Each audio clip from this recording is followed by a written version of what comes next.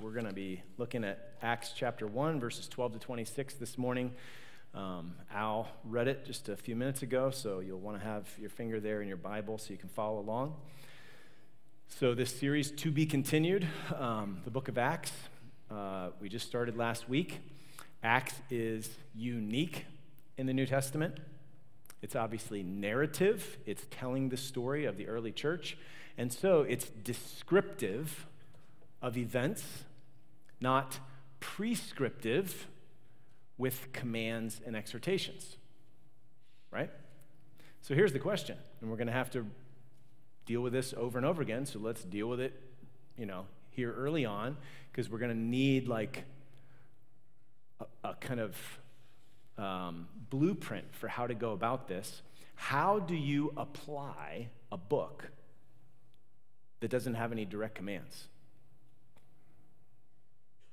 Like if you're reading one of Paul's letters and he says, forgive as God in Christ has forgiven you. Well, that's a clear command. Do you know how to apply that? This is telling a story. It's not giving counsel or commands. So we actually have to be careful not to make the descriptions in this book into prescriptions, because this was a unique time in history. Like, we're not going to be casting any lots this morning, okay? Nor should you do it this afternoon, even though that's in the text. But we can't just read this merely as history. That's not what it is. So how do we do this? Well, our text this morning is going to give us an opportunity to wrestle with these things and find some answers. So let's dive in. We have 3 points.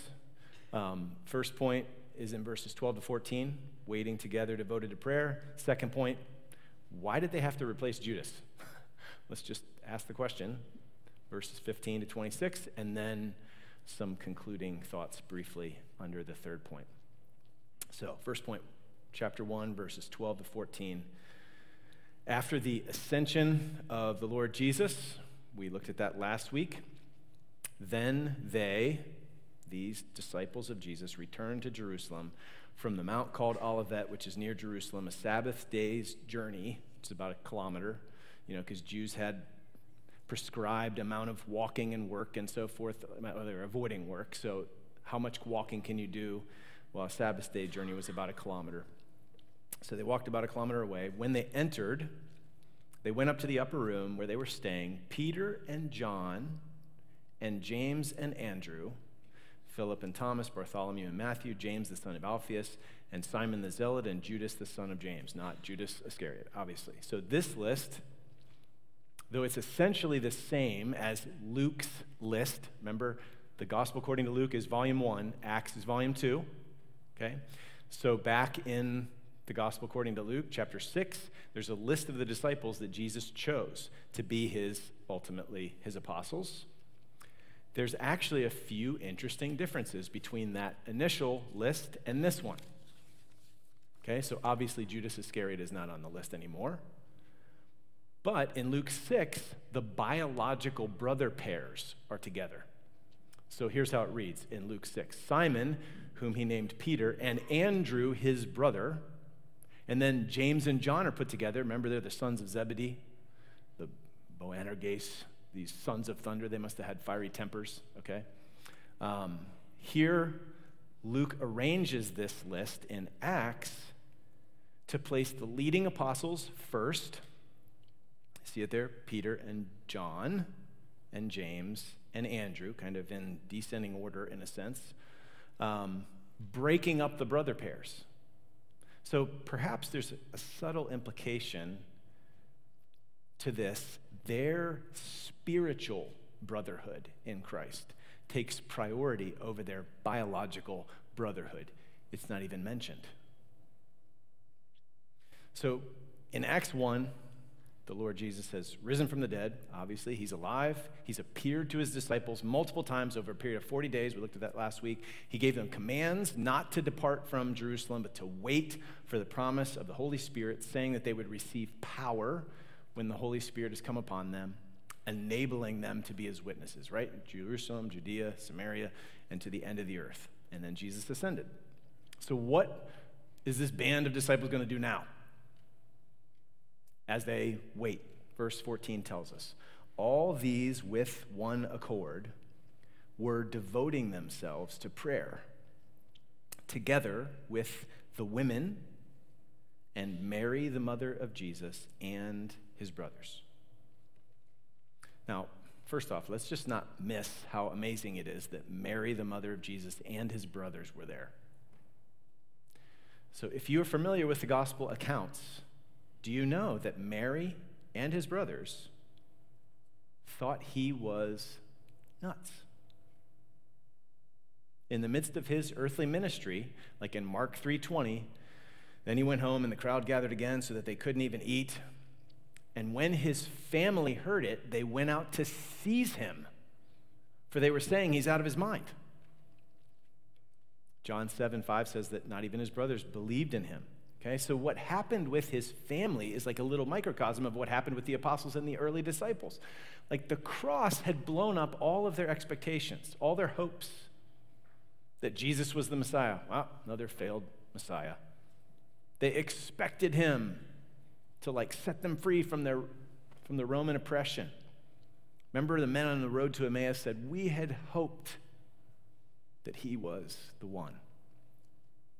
What is it that changed then? So that they are now, like his mother and brothers and these others, are trusting, following, worshiping Jesus. Only the earth-shaking reality of the resurrection can make a change like that. It's the only thing that accounts for a change like that in his family or ultimately in the early church among the disciples. I mean, we can also add the coming of the Spirit, which is in weeks to come here. That turns these cowardly disciples into bold preachers who are willing to suffer and die in the name of the risen Jesus. All right? So again, just interesting to note that. Let's go on. Now let's consider what they were doing as they waited. All these with one accord were devoting themselves to prayer. So here they are, unified, devoting themselves to wholehearted, persevering prayer. That word for devotion has kind of ideas of perseverance in it. And they're doing this because they're situated between the promise that Jesus made and the fulfillment. The Spirit hasn't fallen yet. Wait for the promise of the Father, Holy Spirit, and the Spirit hasn't come yet. It's chapter 2. So that's where they're situated, between the promise and the fulfillment. So we aren't waiting, you and I aren't waiting for Pentecost. But we all the time have to wait between the promise and the fulfillment. What should the church do between the promise and the fulfillment? Well, one of the phrases that the Bible uses repeatedly is wait on the Lord. Remain unified and devote yourselves to prayer is what we see here. We'll actually see this devotion word again and in relation to prayer in Acts 2:42. This is post-Pentecost, so even there they're devoting themselves to prayer as they wait and as they seek to go out on mission with Jesus. So they devoted themselves to the apostles' teaching and the fellowship, to the breaking of bread and the prayers. So again, as I mentioned, just a couple minutes ago, the book of Acts is descriptive, not prescriptive. We're going to see this over and over again as we study it. It's also a book that's unique because it's this transition period in salvation history from the Old Covenant to the New Covenant, which means it's going to record some unique situations, unrepeatable situations in some cases. And so it's not going to be this kind of like one-to-one to-do manual. But if we think, well, it doesn't have any, immediate application to us, we're going to suck the life out of this book that's intended to be powerful and helpful for us as the church. So it's not just a history book. This is Scripture breathed out by God, profitable for teaching, for reproof, for correction, training in righteousness, that we may be complete, equipped for every good work, like it says in 2 Timothy 3. So in that sense, even though it's not prescriptive, it is programmatic, okay? So programmatic means following an overall plan or schedule. So the book of Acts is repeatedly laying down a pattern to follow. So for instance, Paul uses the same word for devotion, and he uses it in reference to prayer, and he turns it into a command for the church in Rome and the church in Colossae.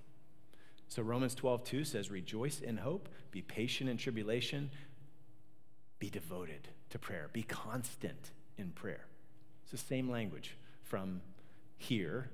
They were devoting themselves to prayer. So this early church, this little embryo of the early church is already laying down a pattern that will characterize and should characterize all of the churches as they are planted and as the gospel spreads throughout the world. Colossians 4:2, continue steadfastly in prayer. Same language.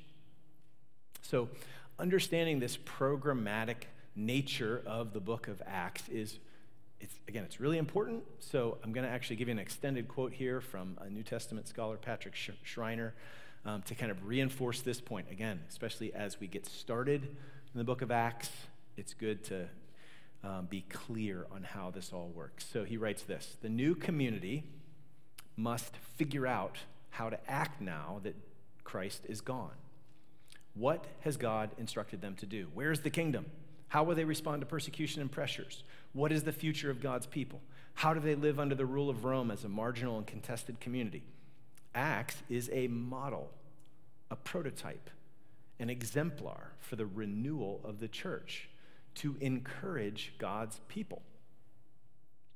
Acts speaks to the church in two different ways, as a transitional and a programmatic book. As a transitional book, Acts recounts non-repeatable events that establish the community of faith. For example, Pentecost is an unrepeatable event. The reestablishment of the 12 apostles is exclusive to the period of Acts. However, Acts also confronts Christians as a programmatic book. It provides guidance for the church in every age. Its message can't be locked in the past. Its accomplishments can't be relegated to a bygone era. Its miracles can't be separated to another age. The same Spirit is still active. The same Christ still rules. The same God still sustains his church. The scope of what happens in Acts is nothing short of remarkable. Within the space of 30 years, the gospel is preached in the most splendid, formidable, and corrupt cities. It reaches the holy city, Jerusalem, the city of philosophers, Athens, the city of magic, Ephesus, and the empire, Rome. Its message and work were not done in a corner. Its victories and opposition were not minor blips in history. Acts recounts the struggle and success of the gospel message going forth, all under the plan of God, centered on King Jesus and empowered by the Spirit. Luke writes to encourage the church, telling it that this is the plan of God. His kingdom plan is not put on hiatus once Christ leaves. Rather, it kicks into high gear as the Spirit comes and the good news goes to Jerusalem, Judea, Samaria, and finally to the ends of the earth.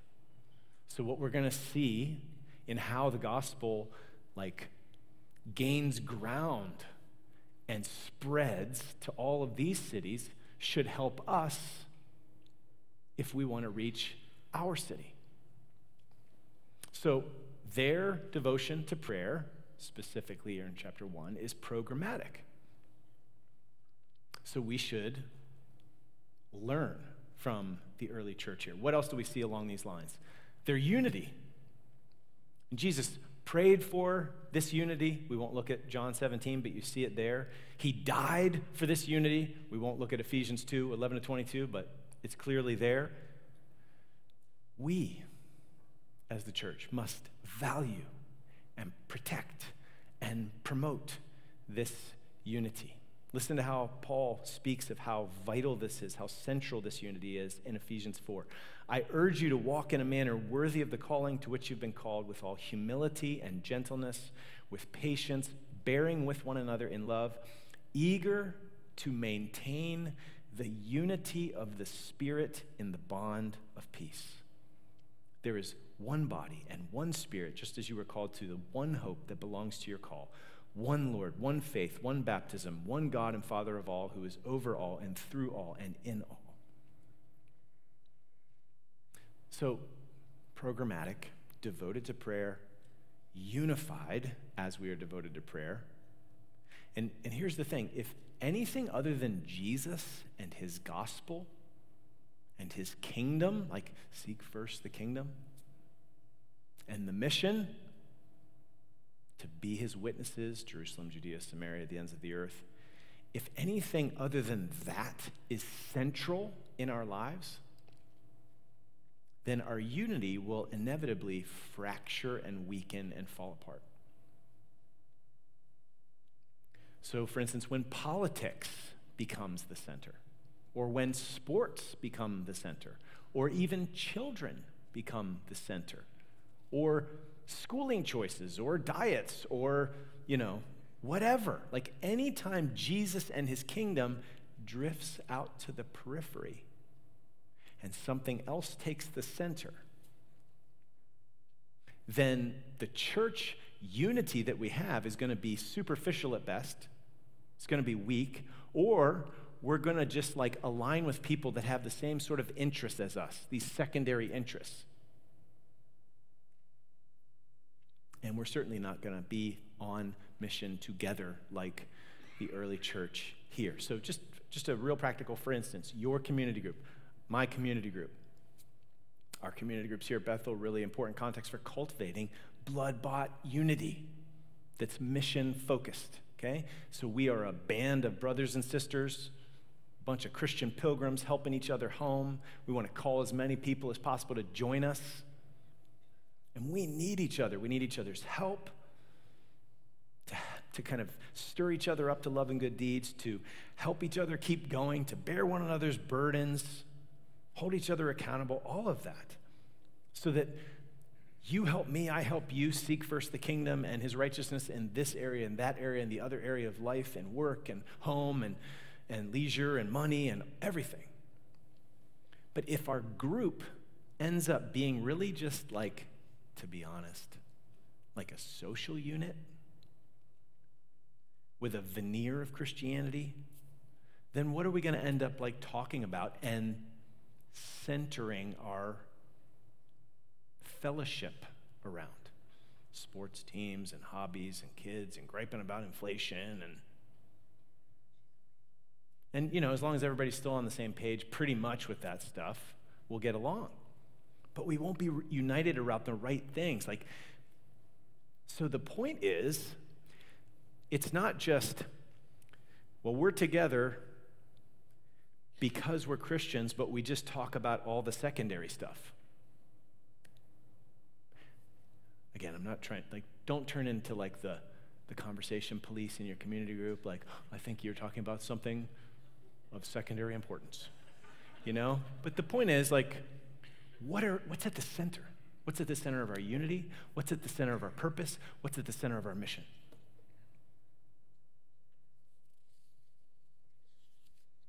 We want Jesus to be the center, and then we are seeking first his kingdom. We are helping one another live all of life with Jesus and the gospel and the kingdom at the center.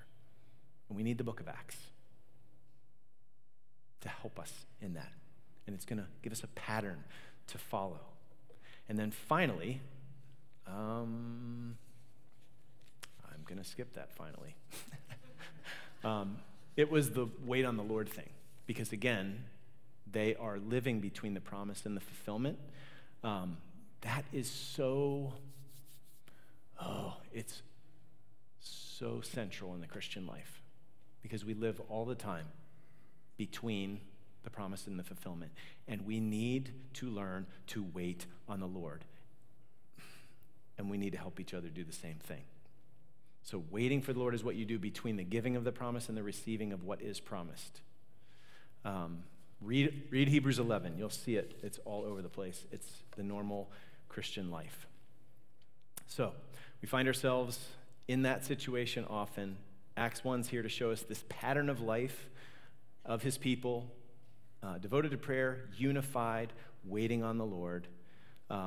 Embracing this sounds something like this. I love this quote by Edith Schaefer. She and her husband started this ministry called L'Abri, 75 years ago.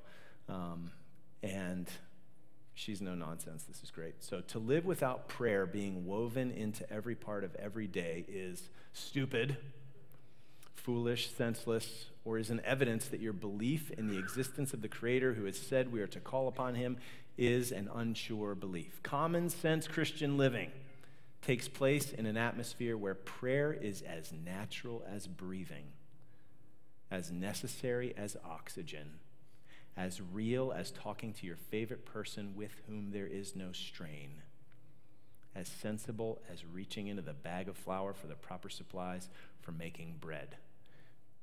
If that's how they were living it out in L'Abri, they learned from this pattern of the early church. So in addition to being devoted to prayer, there was something else that they did while they waited for the fulfillment of the promise. They replaced Judas. Point number 2, why did he have to be replaced? Why'd they need to do that? In those days, Peter stood up among the brothers, the company of persons was in all about 120, and said, brothers, the scripture had to be fulfilled, which the Holy Spirit spoke before him by the mouth of David. It sounds like inspiration, right? Holy Spirit guiding David, penning these psalms, concerning Judas, who became a guide to those who arrested Jesus, for he was numbered among us and was allotted his share in this ministry. And then this parenthesis about how he died. Judas is the first person to receive the judgment of God for his rebellion in this book. It's going to happen again with Ananias and Sapphira. Is that right? Yeah, and Sapphira. So this account is gruesome, but that's the point. Like, we should be repulsed. We should recoil from evil and its ultimate consequences. And then Peter quotes Psalm 69 and Psalm 109. Look at verse 20. For it is written in the book of Psalms, may his camp become desolate, and let there be no one to dwell in it. That's the Psalm 69 quote. And then from Psalm 109, let another take his office. In other words, what's happened is not outside of God's sovereign control. In fact, it was foretold, and so it was a fulfillment of prophecy. Doesn't make Judas a puppet. No, we don't have time to go into all those issues as far as how God's sovereignty and human responsibility relate to one another. But if you take the time to look at both of these Psalms, in both of them, the innocent or the righteous sufferer is attacked without cause. Both of these Psalms are of David. So David is calling on God to judge the wicked in both Psalms. And then in Psalm 109, an individual is singled out. So though these Psalms most certainly had immediate reference in the life of David, like there's a real situation going on, they also serve as a type or a pattern for future righteous sufferers to call on the Lord and leave God's judgment to him rather than taking it into their own hands. And so Jesus, David's greater son, is the ultimate righteous sufferer. And Judas is the ultimate enemy of God, betraying his beloved son without cause. So Peter quotes these Psalms. And we have this early band of disciples gathered together, unified, devoted to prayer. And Peter, he assumes this position of leadership, and he leads the group by way of the scriptures. The word is functioning. Again, this is prototypical. This is programmatic for us. The word is functioning as it should, as a lamp to their feet and a light to their path. Peter concludes, verse 21, so one of the men who have accompanied us during all the time that the Lord Jesus went in and out among us, beginning from the baptism of John until the day when he was taken up from us, one of these men must become a witness with us to his resurrection. So Judas had been, verse 17, numbered among us and was allotted to share in this ministry, but because of his apostasy, because of his betrayal, his share had to be given to another. Verse 23, they put two forward, two fit the bill, the criteria. Joseph called Barsabbas, who's also called Justus, and Matthias. So the disciples, guided by these criteria, put forward two candidates. If you're going to be a witness, you've got to be able to say that you've seen the beginning of Jesus' ministry all the way to the ascension. But then they didn't put it to a vote. They prayed again. So the Lord Jesus had chosen the first 12 to be with him. They now asked the Lord to choose Judas's replacement. They prayed and said, you, Lord, who know the hearts of all, Show which one of these two you have chosen to take the place in this ministry and apostleship from which Judas turned aside to go to his own place. So apostleship is tied to this being a witness from the baptism of John all the way to the resurrection and ascension. And they cast lots for them, and the lot fell on Matthias, and he was numbered with the 11 apostles. So casting lots, again, transitional book. Should we be casting lots when we don't know, what to do between two options? Casting lots was an acceptable means of discerning God's will in the Old Testament. We could look at a number of texts. We'll just note two. Proverbs 16:33 says, "The lot is cast into the lap, but its every decision is from the Lord." So most likely this method consisted of a couple of rocks. And on one of the rocks, they would have written Matthias, and on the other rock, they would have written the other guy's name. What's his name? Joseph. And they shake the little vessel or bag or something, and the first one that rolls out, that's the guy. But the point is, the lot is cast into the lap, but its every decision is from the Lord. God is so sovereign even over the roll of the dice. Proverbs 18:18, "The lot puts an end to quarrels and decides between powerful contenders." So one more thing worth noting. This is the last time in the Bible that casting lots is mentioned. Any idea of what might account for that? Like if you know kind of what comes after this? Maybe it's a little bit of sanctified speculation, but Pentecost is the next chapter. The Spirit will now dwell within each new covenant believer. So casting lots will no longer be needed. The leading and guiding of the Spirit is actually one of the blessings of the new covenant. So it would actually be to turn back the clock in redemptive history, to cast lots for decision making. It'd almost be like superstition for us, seeking answers where they're not to be found. So they replace Judas. Again, why did they need to do this? I think it probably boils down to the fact that in the Old Testament you had 12, like the original 12 fathers, right? The 12 tribes, and now you have the 12 apostles. Again, I have text here that we could look at, but we'll just look at one. Revelation 21.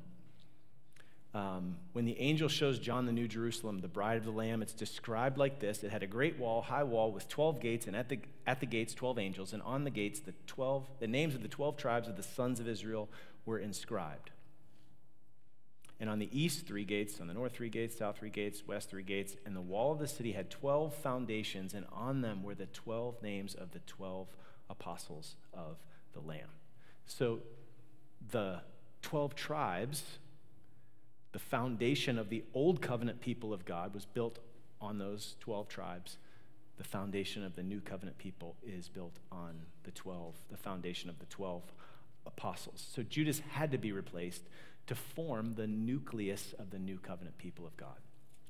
John Stott says it well and concludes like this: "The stage is now set for the day of Pentecost. The apostles have received Christ's commission and seen his ascension. The apostolic team is complete again, ready to be his chosen witnesses. Only one thing is missing: the Spirit has not yet come. Though the place left vacant by Judas has been filled by Matthias, the place left vacant by Jesus has not yet been filled by the Spirit." So we leave Luke's first chapter of Acts with the 120 waiting in Jerusalem, persevering in prayer, with one heart and mind, poised ready to fulfill Christ's command just as soon as he has fulfilled his promise. Okay, so what? Point number 3, get with the program. So I could say that snarky. I don't mean it in a snarky way. So the title of the message is Nucleus of the New Creation. Like, what's that all about? This is the birth of the church that we are about to observe. Like, this is crazy, cosmic, significant. The cells of the new covenant community have begun to multiply, and it's about to explode with growth. The 12 apostles are, in a sense, the nucleus of the new creation. I was going to say a few things about nucleuses, but you can go back to your biology notes from high school, all right? So there's a generic definition of nucleus, outside of the biological realm, something regarded as a basis for future development and growth, like a kernel, okay? So this group of 120 makes up that kernel, or we could use the image of an acorn, right? That's going to grow into the oak tree of the new covenant people of God. Guess what? This is our tree. We're getting to go back through time and see how it all got started, how it was planted, how it survived harsh winters. There's all kinds of threats that get kicked up in the book of Acts. And then they get overcome. And God, through Christ, by the Spirit, is building his church. All kinds of axe-wielding enemies. The tree still stands. So the book of Acts is programmatic, and we, if we're part of the New Covenant community, need to get with the program personally, in our families, in our church family. This is a pattern for decision-making, for waiting on the Lord, what we do while we wait. Unified, devoted to prayer. We live all of our time, in one sense, between the promise and the final fulfillment.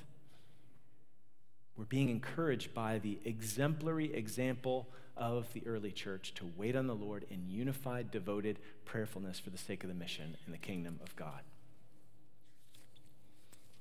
But wait. It's the last page of my notes, just in case you're getting nervous. Command and example, those are both important.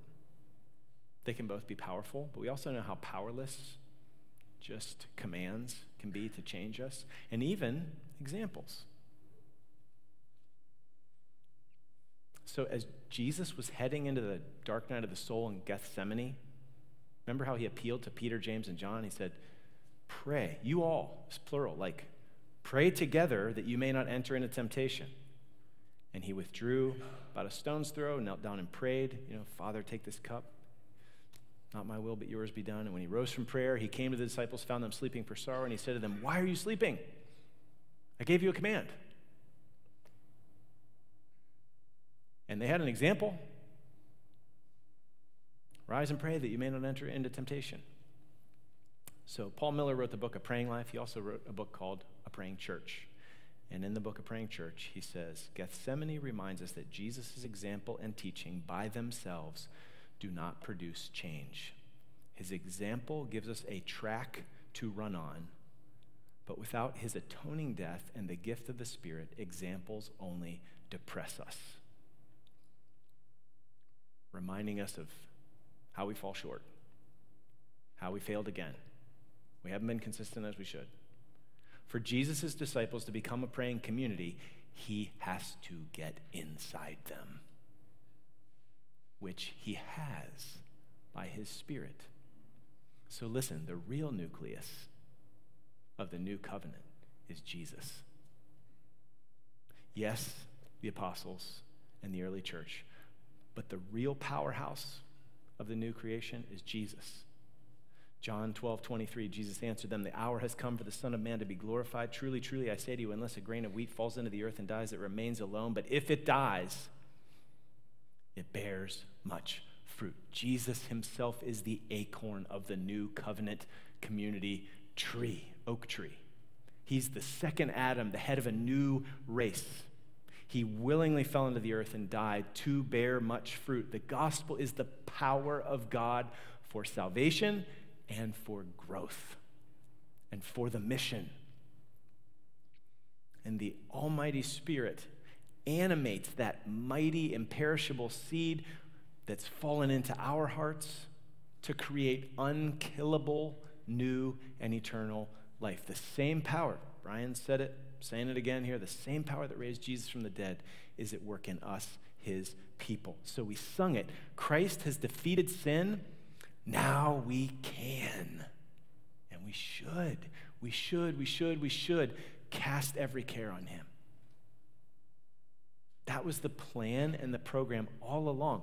You don't have to generate this power on your own, but the power of the Spirit is given, power of the gospel, the power of the Spirit is given to us for a reason. Jesus died for a reason, that his kingdom might come, his will might be done on earth as it is in heaven. So let's get with the program. Personally, in our families, in our church, the nucleus of the new covenant community is this model of unified, prayerful obedience to the word of God. And the gospel of Jesus, made real and powerful in our hearts by the Spirit. Lord, do it. Lord, continue to pour out your Spirit and strengthen us and animate us and empower us so that we would be a part of the unstoppable growth of the kingdom. Amen. Let's pray.